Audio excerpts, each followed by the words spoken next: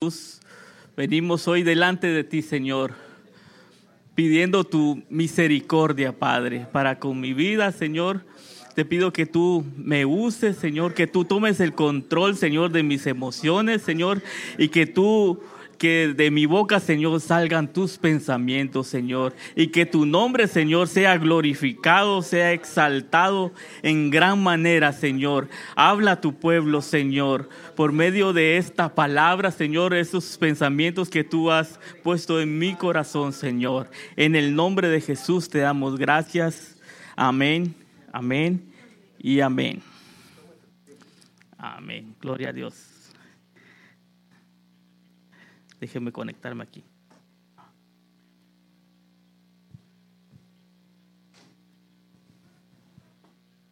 Ahí está. Gloria a Dios. Me siento como que me hubieran prestado un carro nuevo de lujo. ¿No le ha pasado eso que cuando usted se sube a un carro nuevo se siente así como nervioso, que no lo quiere chocar? Y el púlpito, pues, es el púlpito que el Señor le ha dado a mi pastor y él tuvo la gentileza de prestármelo hoy. Pero no se preocupe, yo no manejo muy rápido. Yo he preparado una introducción para el tema que el Señor me había dado, me dio para esta noche. Y yo meditaba acerca de el sacrificio que el Señor Jesús hizo en la cruz. Pero hay otros dos personajes allí que me llaman la atención. Y en el libro, en el Evangelio de Mateo 27:44 dice: en la misma forma le injuriaban también los ladrones que habían sido crucificados con él. Dice que los ladrones se burlaban de él y lo ofendían. Y en el Evangelio de Marcos dice, el 15:32, que este Cristo, el Rey de Israel, descienda ahora de la cruz para que veamos y creamos, decía. Y los que estaban crucificados con él también le insultaban. Pero de repente en el Evangelio de Lucas, no se mira bien ahí, pero dice en Lucas 23:39, y uno de los malhechores que estaban colgados allí le lanzaba insultos. Pero note que ahora dice uno de los malhechores, diciendo: ¿no eres tú el Cristo? Sálvate a ti mismo y a nosotros. Pero el otro le contestó. Mire, fíjese qué tremendo, porque los dos hace un rato le estaban insultando, los dos se estaban burlando de él, pero dice que uno de ellos, el otro le contestó: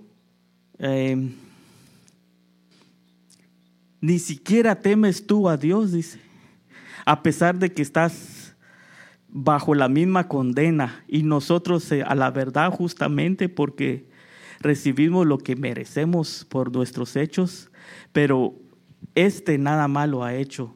De repente, ¿qué pasó ahí?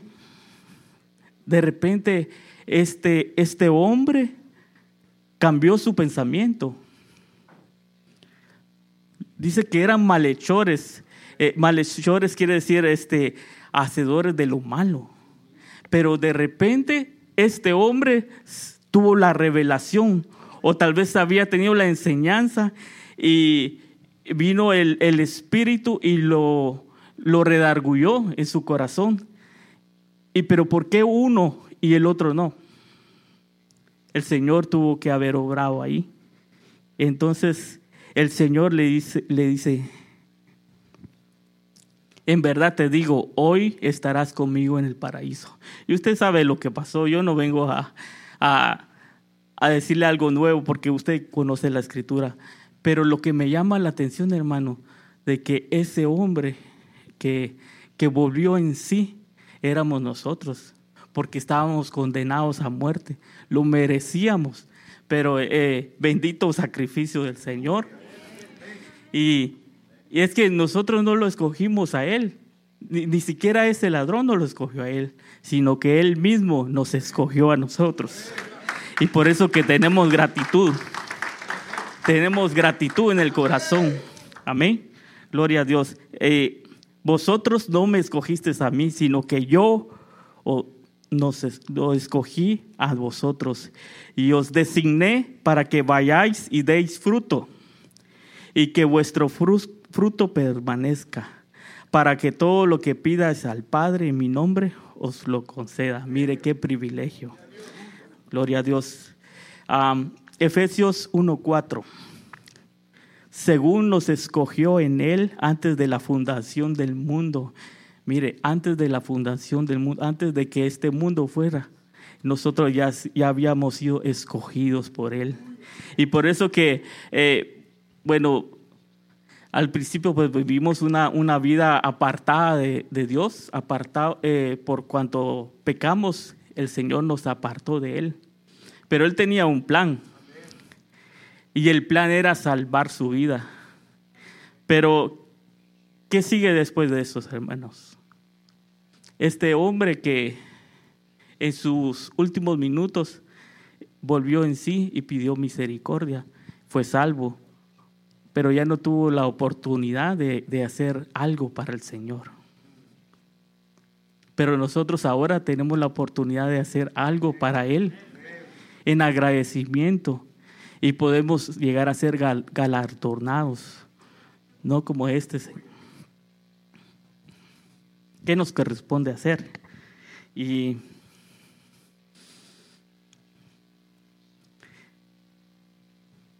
en el Evangelio de Mateo 22:37 dice, hablando el Señor, amarás al Señor tu Dios con todo tu corazón y con toda tu alma y con toda tu mente. Este es el grande y el primer mandamiento. Y de eso es lo que yo quiero hablar, que el Señor es merecedor de que nosotros le amemos con todo el corazón. Y ese es el grande y el primer mandamiento. Entonces, en base de eso, como dice nuestro pastor, ese es el título del tema, con todo el corazón. Dice... notemos que aquí dice con todo el corazón. Yo le pongo aquí como el lugar santísimo, con toda tu alma, el lugar santo, con toda tu mente, atrio. Nota que aparece de primero con todo el corazón, pero es como un nivel, porque usted sabe que lo primero que se hacía era entrar por los atrios. Y decía David, entraré por sus atrios con acción de gracias. Y usted sabe qué es lo que hay en el atrio, que hay sacrificios, hay acción de gracias, hay lavamiento de manos. Y entonces después hay otro nivel, que es el lugar santo. Y yo lo veo, déjeme ponerlo de esta manera, con toda nuestra alma. Y el lugar santísimo sería con todo nuestro corazón. Pero entonces el Señor me daba este pensamiento y que el Señor me ayude a poderme darme a explicar. Porque el alma es donde están los sentimientos, donde está la sensibilidad. Y la mente, usted sabe que ahí están los pensamientos, es igual a intelecto. Aunque la mente es igual... tiene mucho que ver con el alma, pero entonces hay un elemento neutro, y el elemento neutro se llama la voluntad, y es la que Dios quiere que nosotros le ofrezcamos a Él. Entonces, la mente y el alma se tienen que poner de acuerdo para que se accione la voluntad. Porque, déjenme ponerle un ejemplo. Por ejemplo, yo pienso que debería aprender a tocar el piano, pero solo con el pensamiento, y no me dan ganas de recibir las clases. Entonces, no llegamos al elemento neutro, que es la voluntad, porque no, de solo buenos deseos no se hace nada. o solo buenos pensamientos no se hace nada, sino que el intelecto con la sensibilidad cuando se unen, entonces ahí está la voluntad. Es la voluntad del corazón, la voluntad para amar a Dios. Pero ¿qué necesitamos? Renovar nuestra mente, nuestro intelecto, llenarnos de su palabra, llenarnos de su verdad. Y en el alma, la sensibilidad. Es necesario que nosotros nos congreguemos y aprovechar a estos tiempos, así como hace un rato, hermano, la visitación del Señor. Y entonces empezamos a enamorarnos más a Él y a entregar nuestro corazón. Amén. Pero hay un proceso después de ser salvos, dice. Y esto viene siendo la renovación de la mente. Filipenses 4:8 dice: Por lo demás, hermanos, todo lo que es verdadero, todo lo honrable, todo lo justo, todo lo puro, todo lo amable, todo lo que es de buena reputación, si hay alguna virtud, si hay algo digno de alabanza, en eso pensad. Y aquí viene el cambio de mente. Y fíjese que en Efesios 4, estaba viendo yo la versión de las Américas, ya sabe que aparece un título ahí, y el título dice La Nueva Vida. Pero en estos versos nos deja ver, el apóstol Pablo le habla a los efesios de la condición que tenían, en la que estaban viviendo ellos. Y yo quiero que vamos a leer verso por verso, pero ahora, como no hay mucho tiempo, no me voy a saltar. Pero aquí está, mire, el 4:17. Esto digo, y afirmo juntamente con el Señor, que ya no andéis así como andan también los gentiles, dice. Que ya no andéis como andan los gentiles. Y los gentiles, ¿quiénes son? Son los inconversos, los que no conocían al Señor. Nosotros éramos ellos, ¿verdad? Pero ahora somos pueblo del Señor. Pero estos efesios dice que andaban como los gentiles, como los inconversos. Andaban como los que no conocían a Dios. No había diferencia entre ellos. En la vanidad de su mente, dice. Y es aquí donde tenemos que reflexionar de qué se llena nuestra mente. En todo el día, ¿de qué se llena nuestra mente? Viviendo, despertamos, ¿en qué pensamos primero? ¿De qué alimentamos nuestra mente? Y en el libro de Eclesiastés yo encontré algunas cosas que habla de la vanidad de los placeres. Dice Eclesiastés 2:11: Consideré luego todas las obras de mis manos habían hecho y el trabajo en que me había empeñado, y he aquí todo era vanidad y correr tras el viento y sin provecho bajo el sol. La vanidad de los afanes, asimismo aborrecí el fruto de mi trabajo, que con que me había afanado bajo el sol, el cual tendré que dejar al hombre que vendrá después de mí. Por gusto había trabajado tanto, porque no lo iba a disfrutar, sino que otro hombre iba a llegar, imagínense. La vanidad de la riqueza y el honor. El que ama el dinero no se saciará de dinero, y el que ama la abundancia no se saciará de ganancias. También esto es vanidad. Cuando aumentan los bienes, aumentan también los que consumen. Así pues, mire, cuando aumentan los bienes, aumenta también los que los consumen. ¿No se ha dado cuenta que cuando, por ejemplo, nos dan un aumento en el trabajo y ahora pues tenemos más entrada económica, y entonces empezamos a gastar más y al final de cuentas, ¿qué nos queda? Nos queda lo mismo que nos quedaba antes, porque le agregamos otro gasto, ¿va? Y entonces dice Eclesiastés que esto es vanidad. El verso 12 dice, dulce es el sueño del trabajador. Coma mucho o coma poco, pero la hartura del rico no le permite dormir. Okay. Tenemos que saber quiénes somos y para dónde vamos. Y Efesios 4:18 dice, entenebrecidos en su entendimiento. Mire, esa palabra entenebrecidos habla de oscuridad, habla de tinieblas. Y así dice que andaban los de Efesios, entenebrecidos en su entendimiento, excluidos de la vida de Dios. El que anda, que tiene tinieblas en su mente, dice que está excluido de la vida de Dios. Por causa de la ignorancia que hay en ellos, por causa de la dureza de corazón.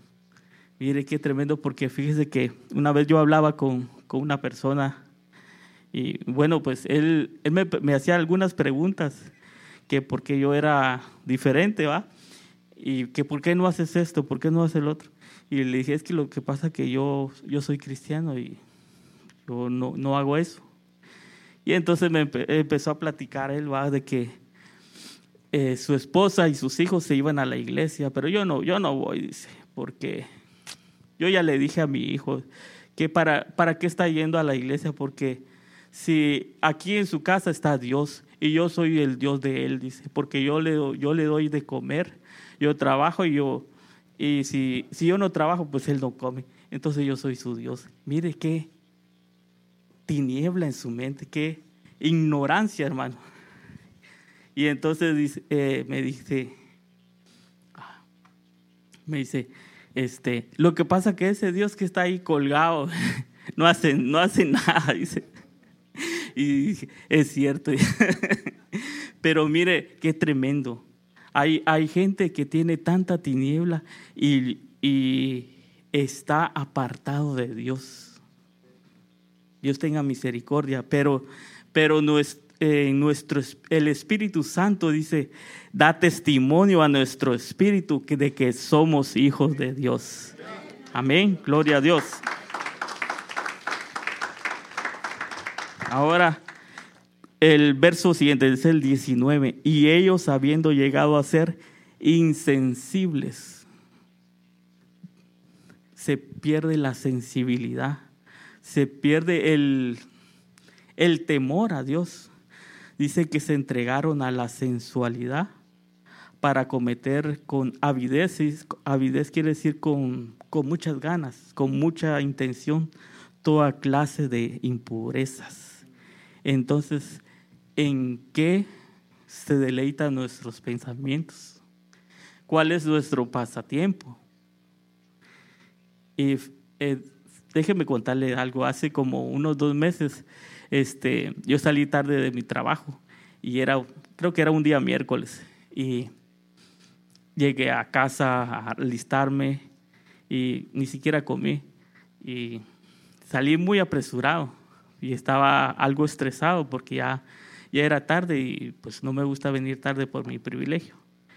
Pero cuando yo parqué el carro, llegué a mi casa, a mi apartamento. A un lado también llegó otro vecino, ¿va? Se bajó y se fue para su apartamento. Yo me fui, yo entré. Pero cuando me alisté y todo, me subí a mi carro con mis niños y ahí iba para afuera y lo vi a él salir. Y él venía con su short y sus sandalias y como que fue a su correo a ver su correspondencia y yo lo vi y dije, ¡ala! Dichoso, va a ir a descansar. Y en ese instante, hermano, le pedí perdón a Dios.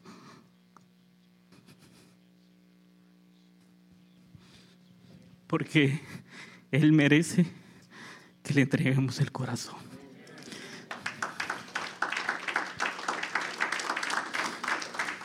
Entonces, ¿de qué nos llenamos nosotros? ¿En dónde está nuestro deleite? Y si nos deleitamos en el Señor, si nos deleitamos en servirle, si nos deleitamos en buscarle, si nos deleitamos en su presencia, dice que Él concederá los deseos del corazón y que el Señor sea nuestra delicia. Efesios 4:20 dice, pero nosotros no habéis aprendido a Cristo que de esta manera, dice. El 21, si en verdad lo oísteis y habéis sido enseñados en Él, conforme a la verdad que hay en Jesús, que en cuanto a vuestra anterior manera de vivir, os despojéis del viejo hombre, que se corrompe según sus deseos engañosos. Entonces, esta es la clave, hermanos. Tenemos que despojarnos del viejo hombre, porque nuestra alma y nuestra mente viene con problemas.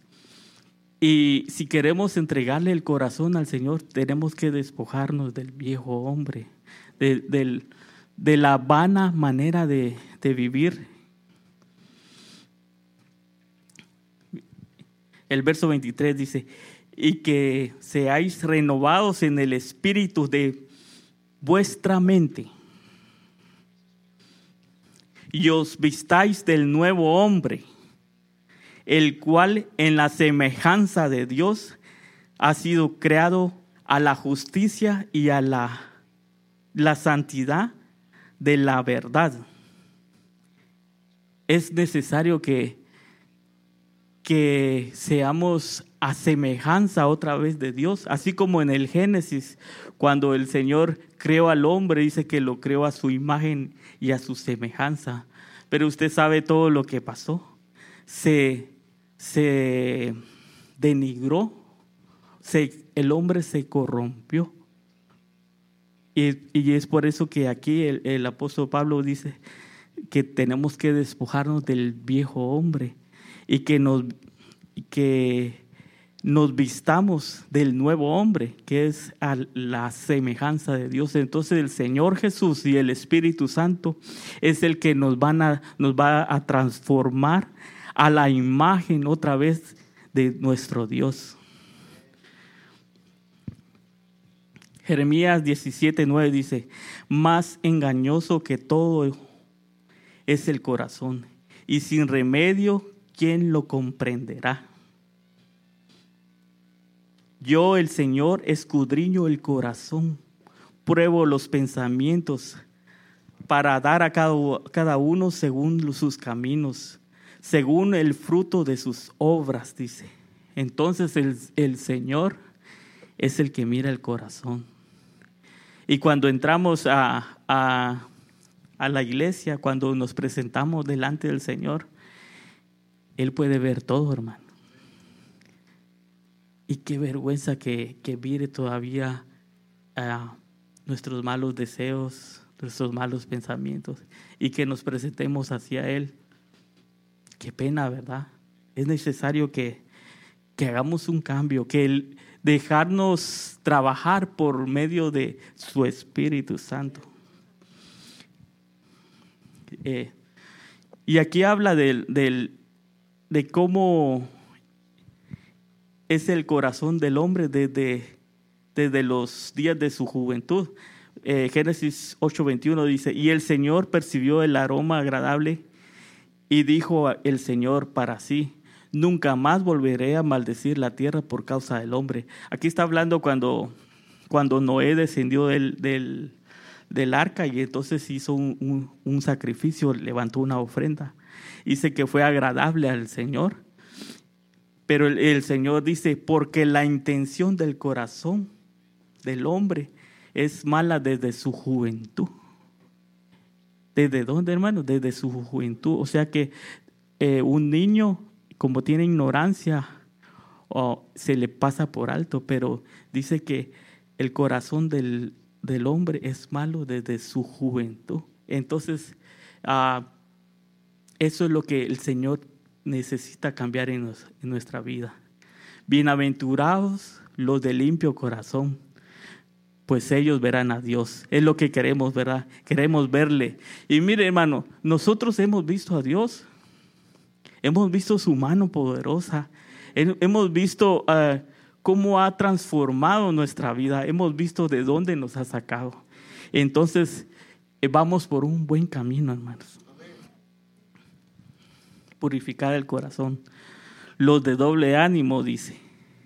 En Santiago 4:8 dice, acercaos a Dios y Él se acercará a vosotros.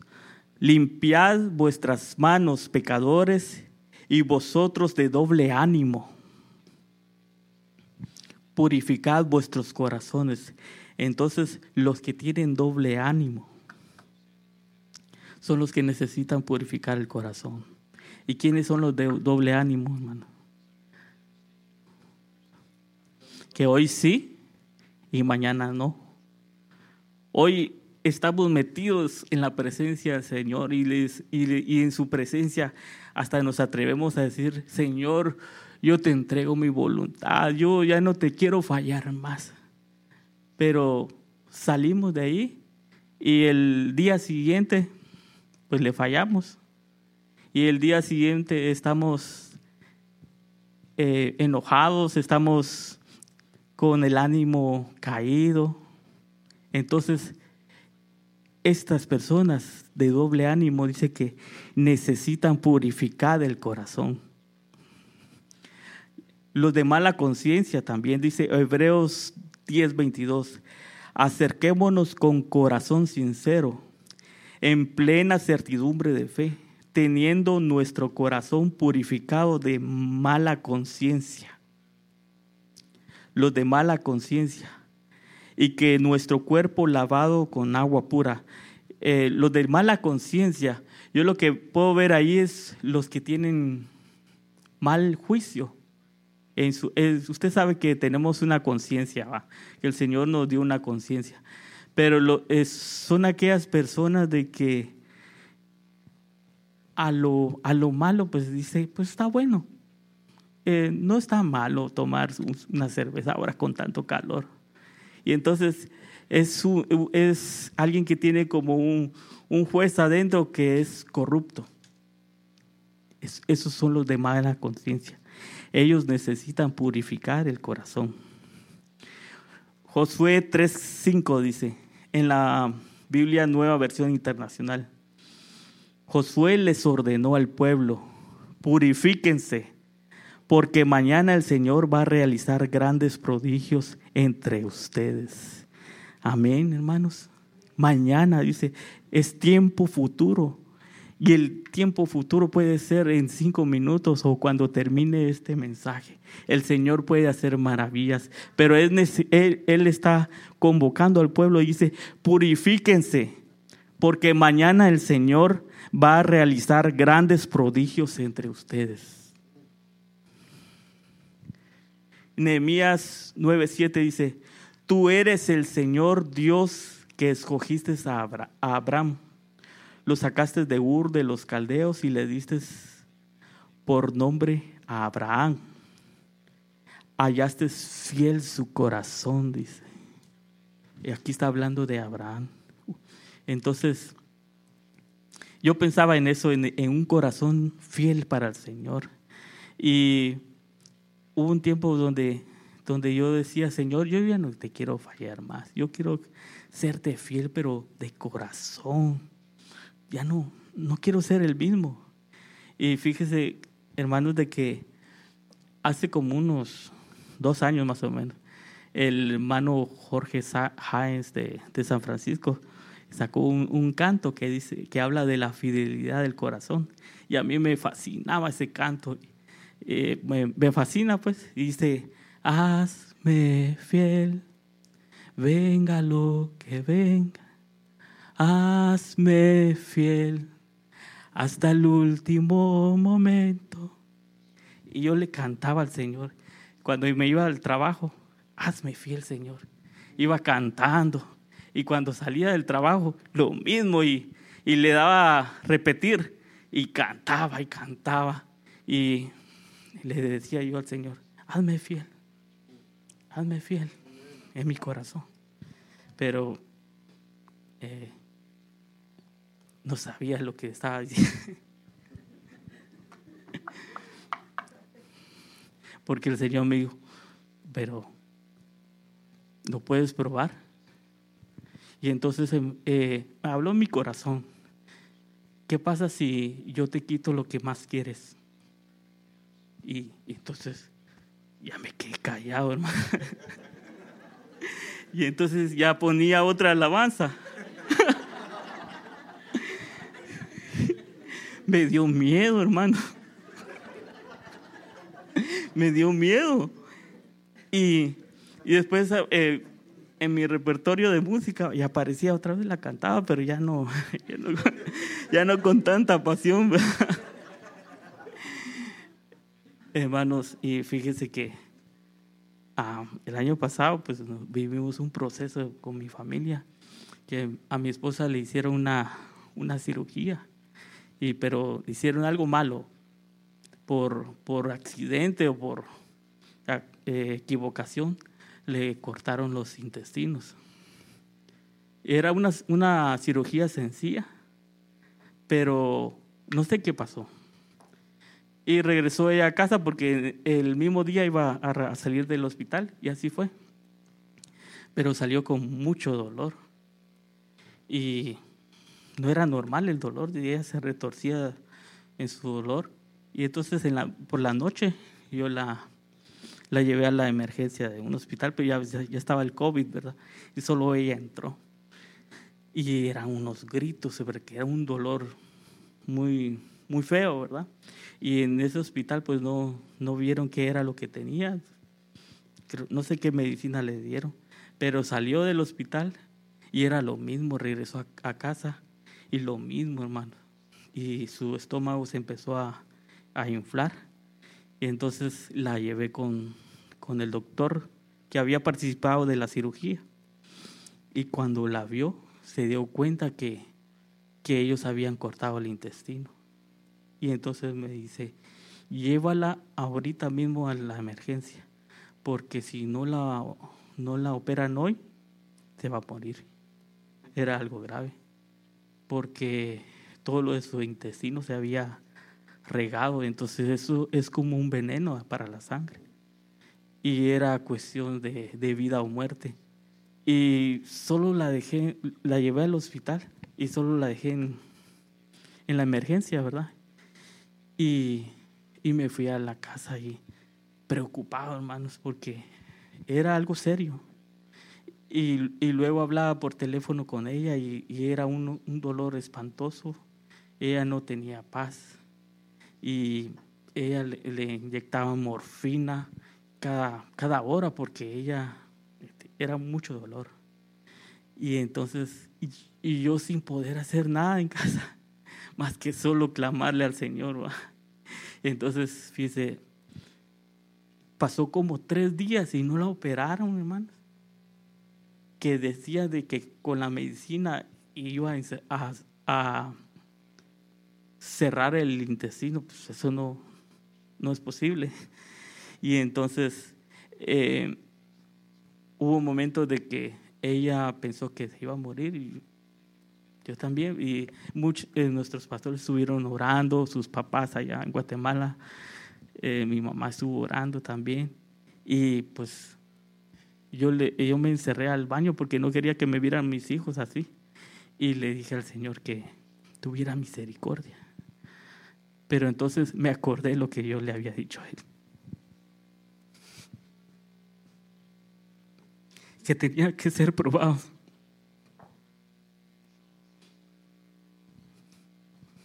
Señor, tú eres soberano. Aunque yo te pida, si tú no quieres, tú te la puedes llevar. Pero entonces yo te digo, yo te seguiré siendo fiel. Hermanos, y Dios fue bueno, y porque le dio otra oportunidad. Y vimos su mano poderosa. Y mi esposa fue un proceso también para con ella, pues porque ella cuando salió de ahí pues ya no es igual. Y fue una bendición. Pero entonces nosotros tenemos que ser probados, hermanos. Y es necesario pasar por la prueba. Porque después de la prueba, si nosotros la pasamos, es un peso de gloria para nosotros. Y Proverbios 17:3 dice, el fuego prueba la pureza del oro y la plata, pero el Señor prueba el corazón. Yo no vengo aquí a asustar a nadie porque el Señor es bueno, hermano. Él no va a dar una prueba sin saber de que uno no la vaya a soportar. Deuteronomios 13:3 dice, no darás oído a las palabras de ese profeta o de ese soñador de sueños, porque el Señor tu Dios te está probando, dice, para ver si amas al Señor, tu Dios, con todo tu corazón. Entonces, no solo en los momentos difíciles vamos a ser probados, sino que vamos a ser probados en los momentos alegres, en los momentos cuando hablan bien de nosotros, en los momentos cuando tenemos prosperidad, cuando nos empiezan a afamar, vamos a ser probados. ¿Le vamos a dar la gloria a Dios o vamos a dejar que nos alaben a nosotros? Una vez yo platicaba con un amigo de Guatemala y yo le contaba mi testimonio y en lo feliz que estoy en este lugar y lo bien que me va, porque servirle al Señor es algo bueno, hermano. Le va a uno bien, fíjese, le va bien. Y yo le contaba todo eso y entonces él me dice, es que lo que pasa que usted ha sido una buena persona y usted ha buscado siempre de Dios. Y me pareció a mí algo raro y le dije, no. Si yo tengo esto, es por la misericordia de Dios. Es por la misericordia. Porque bueno no éramos. Mire ese ladrón, el malhechor que merecía, pero Dios tuvo misericordia y lo escogió a él para revelarle su plan, el plan de salvación. Dice, Deuteronomio 32 dice, y vuelvas al Señor tu Dios, tú y tus hijos, y le obedezcas con todo tu corazón y con toda tu alma, conforme a todo lo que yo te ordeno hoy. Cuando nosotros amamos al Señor y le damos todo el corazón, no solo somos nosotros, sino que vienen nuestros hijos atrás y vienen entregándole el corazón al Dios. Entonces el Señor tu Dios te hará volver de la cautividad. Y hace un momento el Señor estaba hablando, hermanos, de que Él había vencido al enemigo que nos estaba oprimiendo. Y eso es cuando nosotros le entregamos al Señor, Él empieza a abrirnos campos, hermanos. Él empieza a derrotar a nuestros enemigos y tendrá compasión de ti y te recogerá de nuevo de entre todos los pueblos a donde el Señor tu Dios te haya dispersado. Y yo ya estoy terminando, sí, mi hermana.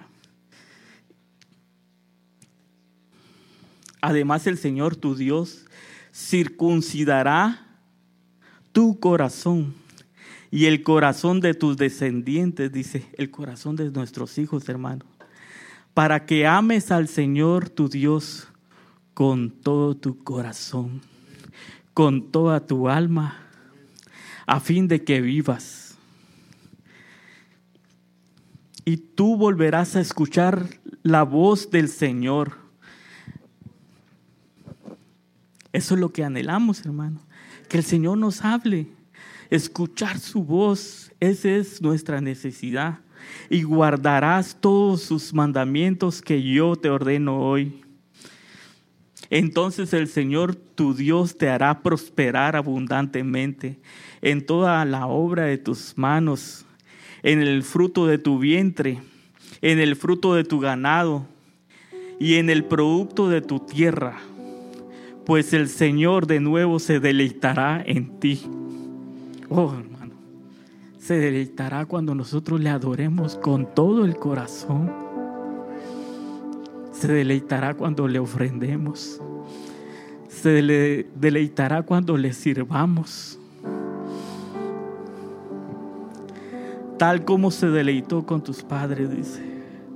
Si obedeces la voz del Señor tu Dios, guardando sus mandamientos y sus estatutos que están escritos en el libro de la ley. Y si te vuelves al Señor tu Dios con todo el corazón, con todo tu corazón y con toda tu alma, hermanos. Miren, entregarle el corazón es entregarle nuestra voluntad, hermanos. Es entregarle nuestra vida. Así como el Señor se recuerda de las 3 cruces. El Señor entregó su vida ahí. A Él no lo mataron, Él entregó su vida. Los otros que estaban ahí no entregaron su vida. Tuvieron que quebrarle las piernas para que murieran. Uno murió, le quebraron las piernas. ¿Y a dónde se fue? No sabemos. Se fue al infierno. El otro le quebraron las piernas y fue salvo. Y el Señor le dijo: hoy mismo estarás conmigo en el paraíso. ¿Cómo habrá entrado al paraíso él? Con las piernas quebradas, pero salvo, ¿verdad? Pero nosotros tenemos la oportunidad de que no nos quiebren las piernas. Nosotros como cuerpo de Cristo tenemos que entregar nuestra vida, morir nosotros de nuestra voluntad. Una de las características de la novia, la que se va a casar con el Señor, es que ama al Señor con todo el corazón. Pero es necesario que el Señor cambie nuestra mente, que el Señor cambie nuestro corazón, que circuncide nuestro corazón. Circuncidar el corazón es como arrancarle carne, que es figura del pecado. Y hoy tenemos la oportunidad, todavía tenemos la oportunidad de arrepentirnos y pedirle al Señor misericordia.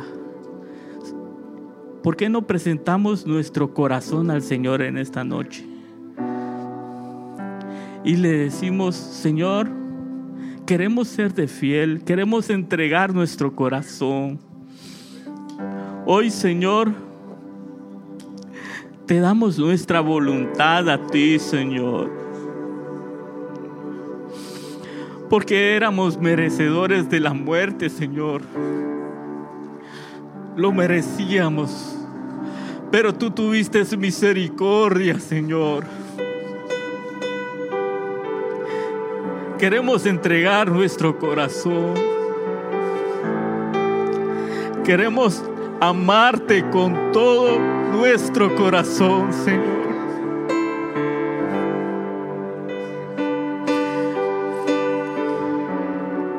Queremos honrarte a ti, Señor, con nuestro servicio, Señor.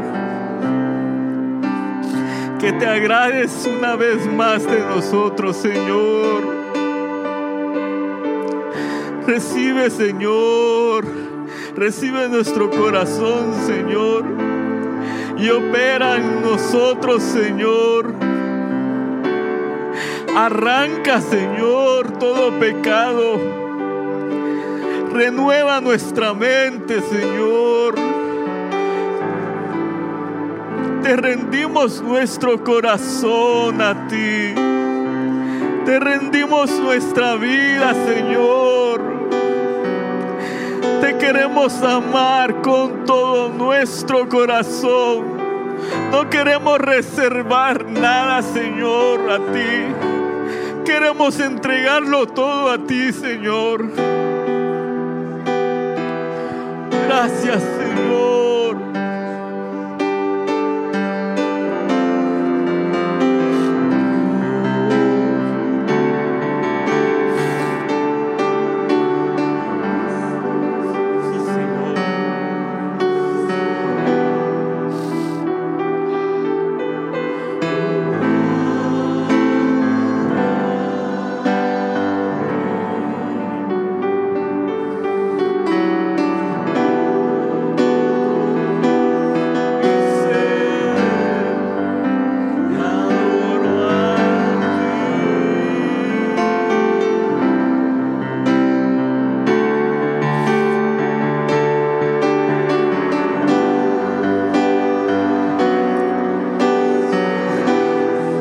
quiere ponerse de pie y decirle al Señor: este es mi deseo, Señor. Este es mi deseo. Eres tú, Señor. Eres tú, Señor.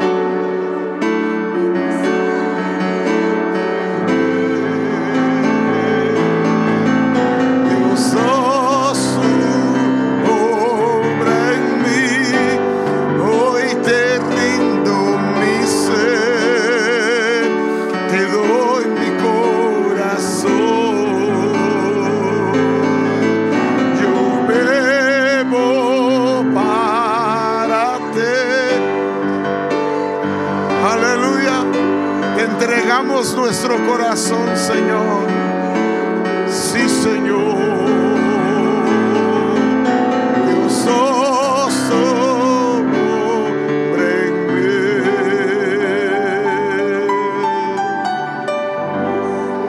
Es mi deseo.